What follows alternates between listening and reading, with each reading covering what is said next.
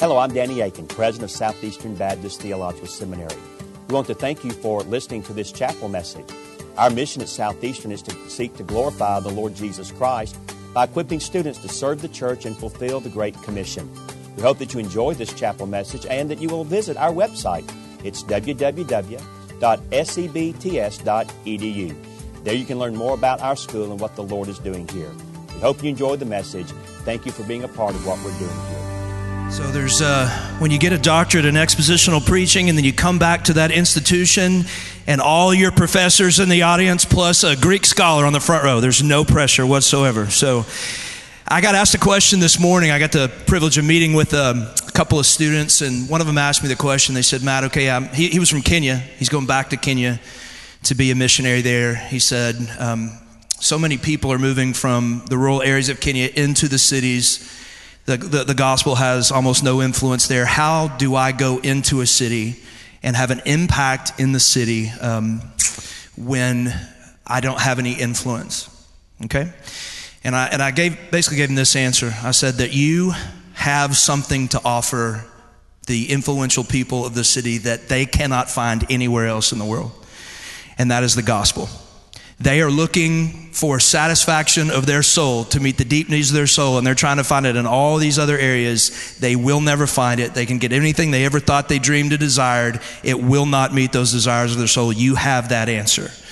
And so that's basically what we're going to see today in the text. And so regardless of what your calling is on your life, the answer to the power that you have in ministry is here. And so let's open up our Bibles to the book of 1 Peter, chapter 1. I'm going to camp out and exposit verse 21, but I'll read verse 20 to start us off. This is Peter. He's writing to the church, and he says this in 1 Peter chapter 1, verse 20. He says, he was foreknown before the foundation of the world, but was made manifest in the last times for the sake of you. For the sake of time today, I won't talk too much about that. I want to camp out on 21. Watch what he says. He says, for through him you are believers in God, who raised him from the dead and gave him glory, so that your faith and your hope are in God. Peter's making the argument, look, I want to give you basically three reasons why you should be putting your faith in God and why you should be putting your hope in God. Now, it's important to remember who Peter is writing this letter to. He's writing a letter to a persecuted church. This is a church that are going through incredible persecution and trials in your life. He's encouraging them in their faith to walk with Christ in the midst of a culture that is hostile to Christianity. It's just a very applicable book to where we're at today in the 21st century. And he's writing them there. And in verse 21, he's like, look, I'm going to give you these three reasons why in the midst of everything you're going through in this culture, you need to be placing your faith and you need to be placing your hope nowhere else but in the Lord, the gospel of Christ. Pardon me. Now, before I kind of walk through the text here, give you those three reasons. He says you put your faith and hope in the Lord. There's a couple of things I want to address. The first one is, what does he even mean when he says put your faith and hope in God? Those are words that we hear all the time in church, and so they've kind of lost their meaning. Well, of course, we put our faith and hope in God. But why is he saying that? Why is he taking a verse, the Holy Spirit-inspired text to say, hey, make sure you're putting your faith in God and your hope in God? Well, the answer is this. The word faith means basically, short version, means to trust. It means to actively put your trust into something. And so when I walked up on this stage in a very real and tangible way, I am right now, as we speak, putting my faith into the stage to hold me up, right? So it means to trust into something. The other thing we got to keep in mind is in the context of this verse, faith carries with it the idea of a present trust. And so Peter's saying, look, you need to put your faith or your right now present trust into God for your life right here, right now. Now, and then he uses the word hope. Now, hope is a very different word in the Greek. I won't go into all the meaning because there's a Greek scholar and I'm probably going to say something wrong, so I'm not going to even try. But it's a different word than faith. And faith, while faith means to place your trust into something now, hope means to place your trust into something in the future. Now, it's also important to note this, that the way that you and I as Americans use the word hope is very different than the biblical use of the word hope. When we use the word hope, we use it in terms of wishful thinking. We use it in terms of having an optimistic outlook on something. I hope this happens. We're wishfully thinking that something's going to come true. But the biblical word for hope is not based on optimism. Hear this. The biblical word for hope is not based on a wishful thinking or a positive outlook. The biblical word for hope is based on the 100% absolute assurance of God's promises. In other words, when God makes a promise, it always comes true, and so you can put your hope into that. And so what Peter's saying in verse 21 here is he's making an argument based on kind of these three things, which I'll get to in a second. You can have your faith for right now. You can put your trust into your life right now, and you can put your assurance for the future into one place, and that is the Lord. Now, there's one other thing that I want to talk about before I jump into 3 reasons, which I'll do quickly. And that, now that we know what kind of faith and hope means and what Peter's saying, I want to talk about why I think this is critical for us today as believers and for our ministry. And it's this, that every single human being is putting right now, as we speak, everybody that's alive, everybody in this room, everybody out there, every Christian, every non-Christian, every single person that's ever lived and ever will live is going to put their faith for today, and they are going to put their assurance for tomorrow into something. It's how we were wired, it's how we were created. Every single human being is going to put their faith and trust into something. It's not a matter of if people do it, it's a matter of what or who they are putting their faith and hope into. And so the reason that we do that is because all of us have these internal needs and desires that drive our decisions every day of our life. And I won't go into all of them. I won't list them all. If you were to stop and think for a second, you could probably get down to the bottom of what are the things I'm kind of looking at? What are the things that I'm desiring in my heart and my life that I think will make me happy, that I think will bring me contentment? What are those things? And you could probably say, man, I'm putting a measure of my faith and I'm putting a measure of my hope into something. That's what we do. We think that this thing, this object, this person we put our faith and hope into is going to meet those internal needs. I think about some times in my life, where I've done that. And I think about high school, a long time ago when I was in high school. I grew up in a little small town in East Texas called Athens, Texas. There's about 5,000 people. It was a really backwoods town, and I wanted more than anything else to get out of that town. I wanted freedom. I wanted to get away from my parents. I wanted to get out of my high school. I wanted to go to college. I wanted to be on my own, do what I wanted to do when I wanted to do it. And so in a very real way, I was putting my faith and my hope into this object of freedom. Thought if I could just be free, then all these needs and desires I have are gonna ultimately be fulfilled. Well, here's the thing. I woke up one day, I graduated from high school, I found myself in college, and I had this thing that I always thought would meet the desires of my heart. I got that freedom. But here's what I discovered very quickly, is that freedom is not a great object to put your faith and hope into. Because what I discovered is that freedom meant that mom no longer did my laundry. Amen? Freedom meant poverty, right? Freedom meant that I'm looking through my couch cushions for coins to go to Taco Bell to survive. That's what freedom meant. And so I discovered very quickly that this thing that I had spent my entire high school, junior high career looking to, man, if I could just get it, I'd put my faith and hope into it. It wasn't a worthy object of my faith and hope. I think about seminary. Let's just talk about seminary for a second.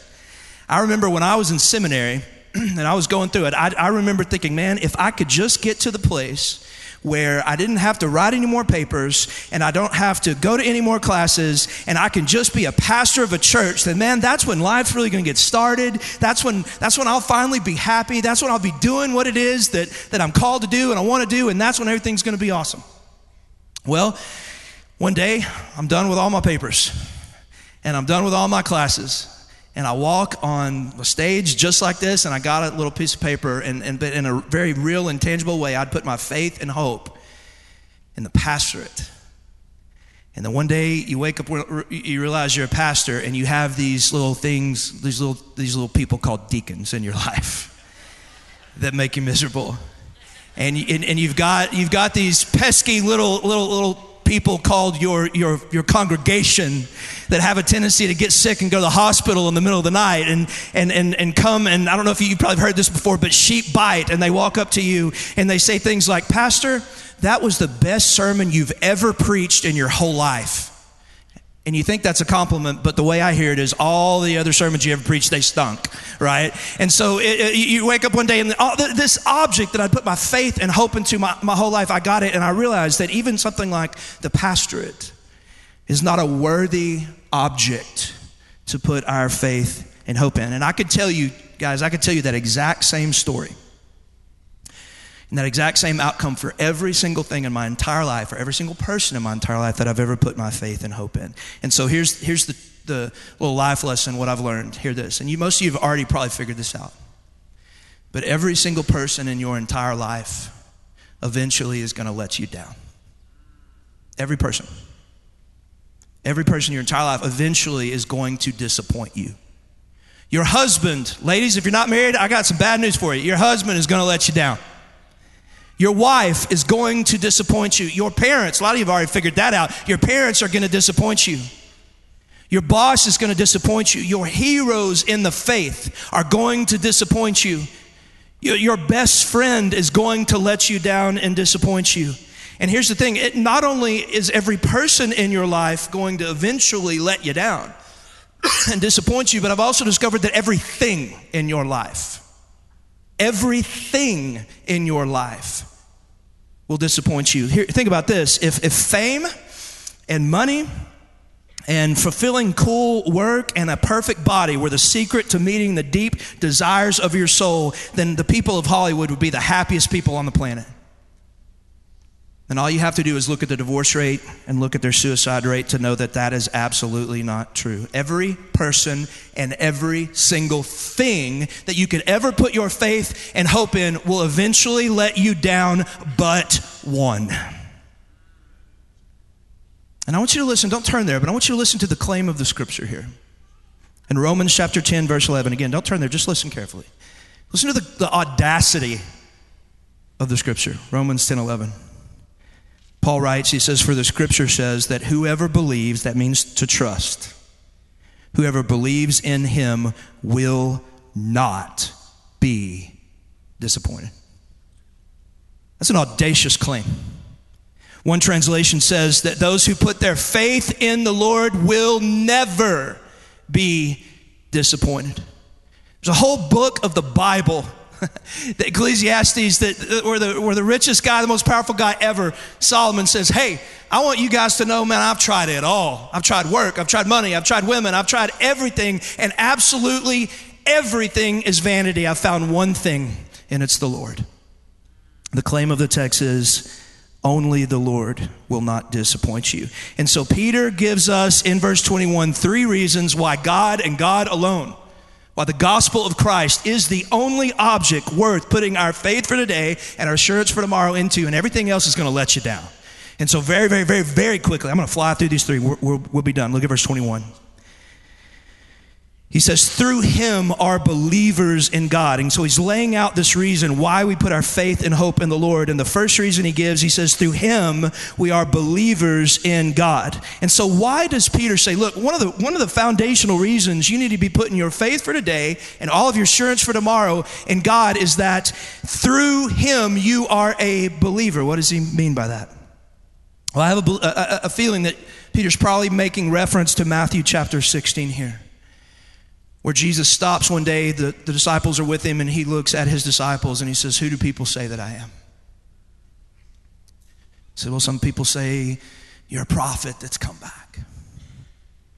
Some people say that you're this. Some people say that you're that. And then Jesus looks at his boys and says, all right, guys, well, who do you say that I am? And Peter started talking, because Peter's always the one that starts talking. And Peter said, and I'll just read this to you in Matthew chapter 16, verse 17. Or rather, Peter responded and said, hey, you're the Christ. You're the Christ. You're the Son of the living God. This Messiah we've been looking for generations, you're him. And not only do we believe you're the Messiah, but I also believe you're God himself. You're the Son of the living God. And I want you to see what Jesus says to him in response in Matthew 16, 17. And Jesus answered him. He said, blessed are you. Okay, you said that. You're blessed. Why are you blessed? He said, Simon Bar-Jonah, for flesh and blood has not revealed this to you, but my Father who is in heaven. He said, Peter, the reason that you're able to say and believe that I'm the Messiah, the Son of the living God, is not because of your intellect. He said, the reason that you're able to say and believe and confess that I'm the Christ and the Son of the living God is not because you did all the math and came up with the right answer. Jesus is saying the reason that you believe that I'm the Christ and the Son of the living God is not because somebody walked up to you and convinced you that that is the truth. Jesus said the reason that you believe I'm the Christ and the Son of the living God is because your Father who is in heaven revealed that to you. And so the first thing Peter is saying to us is, look, the reason you put your faith nowhere else but the Lord, the reason you put your hope in nowhere else but the Lord is for this reason, is that God was the one that began the good work in you. And if He is the one that began the good work in you, then you can trust and put your hope into Him that He's going to finish the good work in you. And that's exactly what Paul says in Philippians 1:6. Paul says, I am sure of this, that He who began a good work in you will bring it to completion at the day of Christ Jesus. Church, if you have a genuine faith in Christ, it's because there was a point in time in history that the Lord looked at you and He revealed to you in your heart the truth of who He was. And Paul's point is in Philippians 1:6, and Peter's point in 1 Peter 1:21 is God didn't start this work in you to leave you hanging. God didn't start this work in you just to let you go. And the reason you can put your faith in Him and the reason you put your trust in Him alone and your hope in Him is if you have a genuine faith in Him, that's because He did it and He's going to hold on to you to the end. Don't put your faith and hope in anything else. Look at the second thing that Peter gives us in 1 Peter 1:21. He says, through Him we are believers in God who raised Him from the dead. He's making this argument. Put your faith and hope in God. And the second thing he says, God raised Him from the dead. Okay, we just had Easter. The resurrection's important, amen? Peter brings us back to the resurrection on why we put our faith and hope in Jesus. There was a point in time where Jesus was laying dead in the grave. He wasn't sort of dead. He wasn't mostly dead. He was dead. And in the power that only God possesses, He breathed life into His Son, and Jesus came rising from the grave. And so there are a lot of implications of the resurrection on why we put our faith and hope in the Lord. But I want to talk to you quickly about one of them that Paul mentions because it gives us a ton of insight and why God and God alone ought to be the object of our faith and hope. And it's found in Philippians chapter 3, verse 9. Real quickly, I'll read it to you. Paul says, I want to be found in Him, not having a righteousness of my own that comes from the law, but that which comes through faith in Christ, the righteousness from God that depends on faith. In the verse 10, Paul says something that is, in my opinion, fascinating, if you just stop 2 seconds and think about it. Paul says that I may know Him and the power of His resurrection. Paul says, two things I want more than anything else. I want to know Jesus. I want to experience Christ. I want to have a knowledge that is based on experience. One, I want to know Him. And then he says, I want to experience the power of the resurrection. What an absolutely interesting thing for a human being to say. For a human being to say, I want to personally have access and experience the power that God used to raise a dead guy to life. Now, why in the world would the Apostle Paul say that he wants to actually experience the power of the resurrection? The reason that Paul said that he wants to experience the power of the resurrection is because it's entirely possible and likely and promised that the believer will experience the power of the resurrection. Not only in your faith for your salvation, but in your life. And I want you to know this statement right here that we as believers can experience, as Paul says, know the power of the resurrection. It's one of the reasons I'm a big believer in God. Is there some things in my life, there's some things I've experienced and that I've seen that I've done that I absolutely cannot explain apart from a power that did not come from me. I'll give you a couple of examples. One is preaching. I am scared to death to stand in front of people and talk. It scares me to death.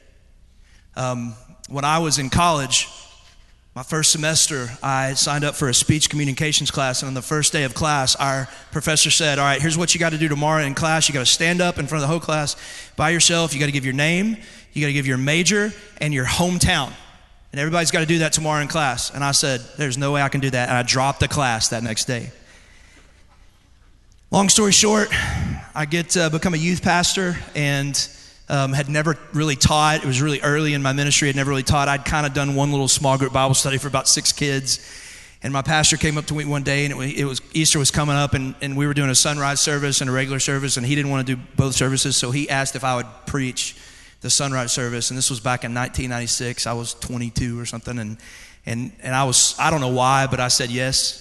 I was scared out of my mind to do that. I stayed up all night for several nights working on this sermon, and it was horrible. I was reading it, and this is bad. This is going to fail. And my fiance, which is my wife, my fiance at the time, she's like, I'm praying for you because I think you're going to fail, right? You know, she was really encouraging, and here's what happened, dude. I'm telling you, and I'm scared out of my mind. I'm praying like crazy. I walk up into the pulpit, and I remember it like it was yesterday. There was a peace that came over me that I had never in my entire life ever experienced until that moment. There was no other arena in my life that I ever experienced like this peace that came over me. And I started to talk.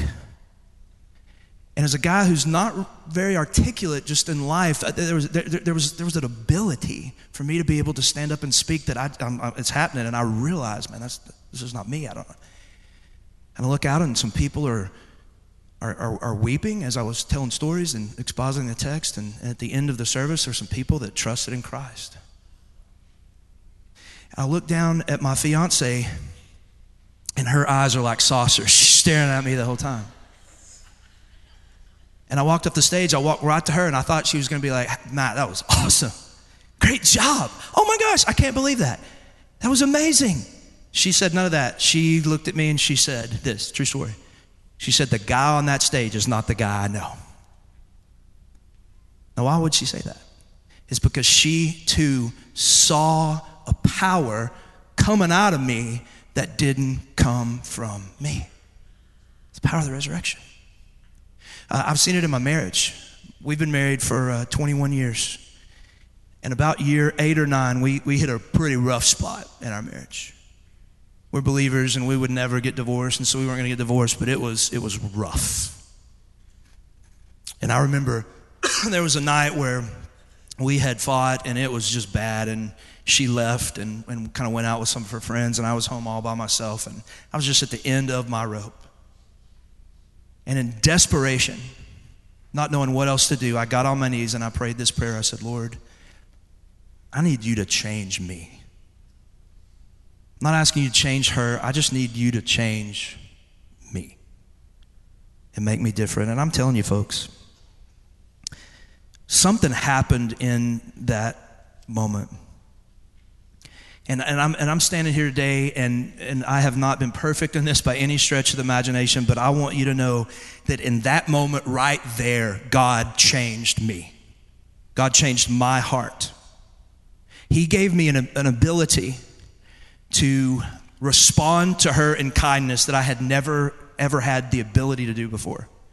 I had the ability to love her and to serve her and to do it first that I had never actually had the ability to do before. And that power, that ability to do these things, exhibit the fruit of the Spirit, I simply cannot explain it apart from a power that did not come from my flesh. We could all tell stories like that, and that's what Peter's saying. He's like, look, the reason you need to be putting your faith into the Lord, the reason you need to be putting your hope into the Lord is because if you are a believer in Christ, you have the Holy Spirit inside of you, and you have access to the power that raised Jesus Christ from the grave. And that is a power that you won't experience or receive from any person or any other thing in all of the world. That's the only place you can have that power. It's through God. Last Last reason, he says, put your faith in the Lord and the hope in the Lord. He says, through him, one, we're believers in God, who raised him from the dead. And the last thing he says, and gave him glory. And gave him glory, so that your faith and hope are in God. Why does Peter say not only did the Lord raise him from the grave, but he gave him glory? What's he talking about? Well, could preach a whole sermon on that, so I'm just going to say it real fast. Here's basically what I believe this means, is that although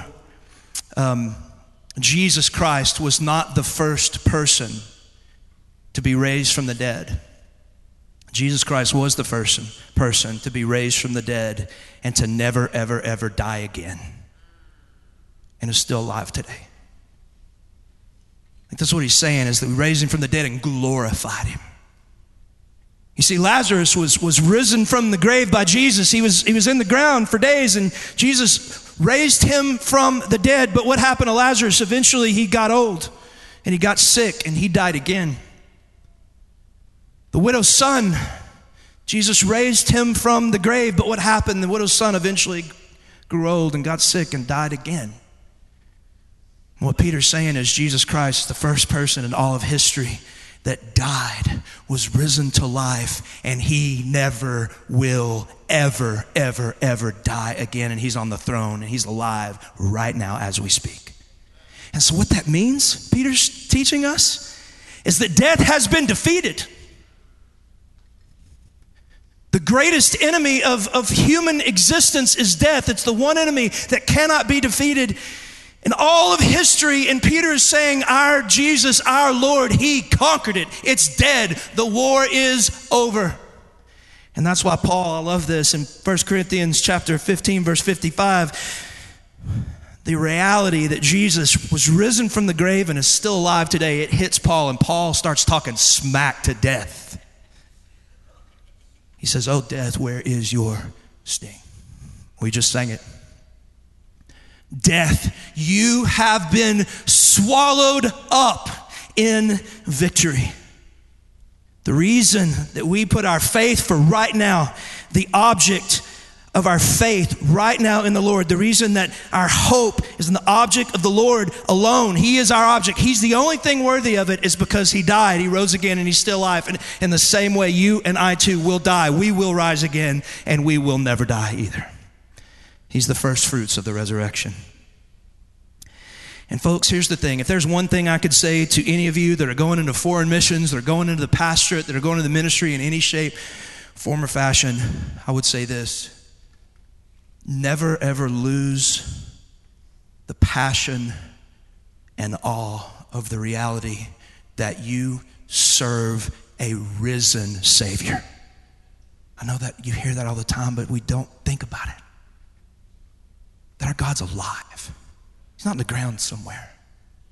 And I'll end with this story. I have a son who's 12 now, but when he was 3, I brought him to an Easter pageant. And he did something that made me realize I had lost the awe of the resurrection. Do we have, I brought a picture of, do we have, that's Sammy right there when he was that age, and he is a sweet boy. He's a little bit older when this happened. Y'all can bring that down, but I just wanted to give you the context of how cute this kid was when he did this. But we brought him to an Easter pageant at a church in College Station, Texas. Back when he was 3 years old, he was just starting to talk. He was just putting sentences together, and we had been telling him about Easter. And we were good parents, right? You tell him, look, it's not about the Easter bunny, not about candy, because my man was into candy.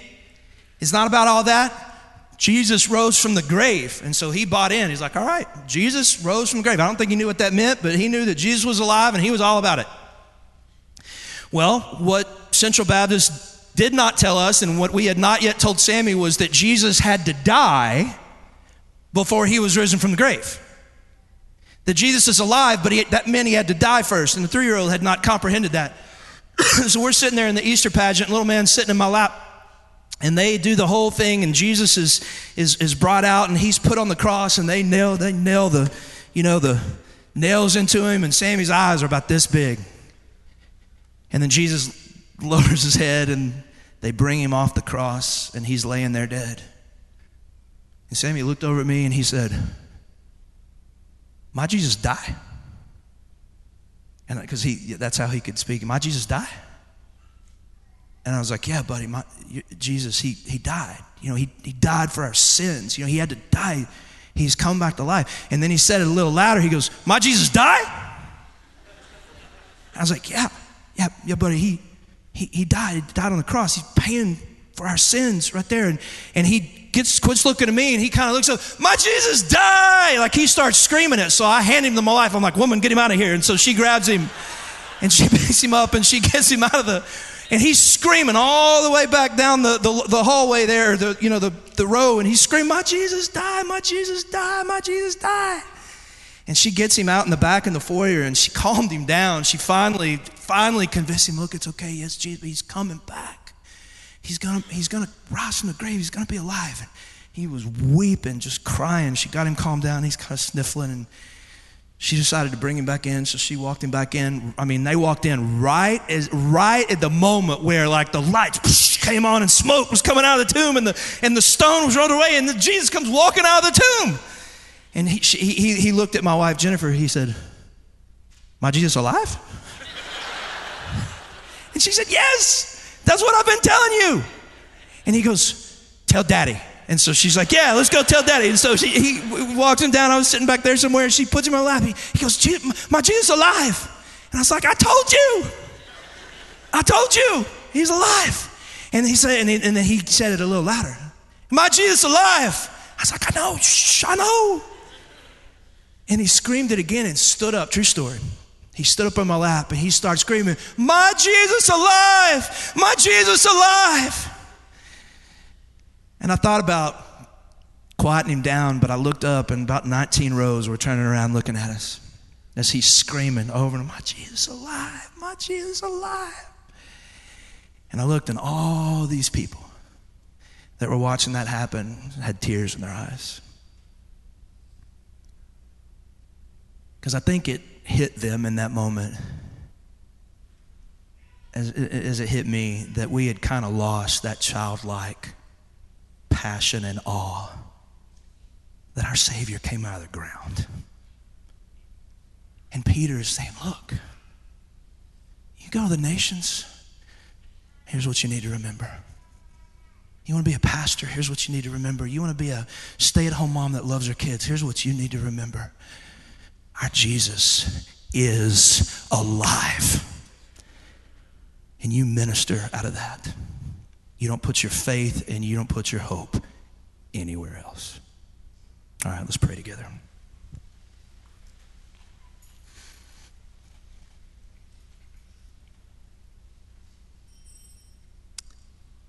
Father, my prayer for these 11 rows of prospective students and then all the other rows of folks that are here, I pray that all their knowledge and all their learning would never take away the passion that you, as we speak, are a living God, but that knowledge and study and work would just enhance that. And I pray that we would be a generation that ministers in the power of the resurrection of Jesus Christ. And I pray that in Jesus' name. Amen. Thank you again for listening to this chapel message from Southeastern Baptist Theological Seminary. If you are thinking about theological education on the undergraduate or graduate level, including doctoral studies, we hope that you consider us. If you also find these chapel messages encouraging and a blessing to your walk with Christ, we hope that you will consider financially supporting Southeastern. Our graduates are literally serving the kingdom across this globe, working to carry the gospel of Jesus Christ to a lost and dying world. Your gifts will help to train more, and they will serve as a worthwhile investment in God's kingdom. You can find more information about attending Southeastern or supporting us financially at www.sebts.edu. We covet your prayers and trust that God will bless every good work you do for His glory. Thank you for joining us in our chapel services.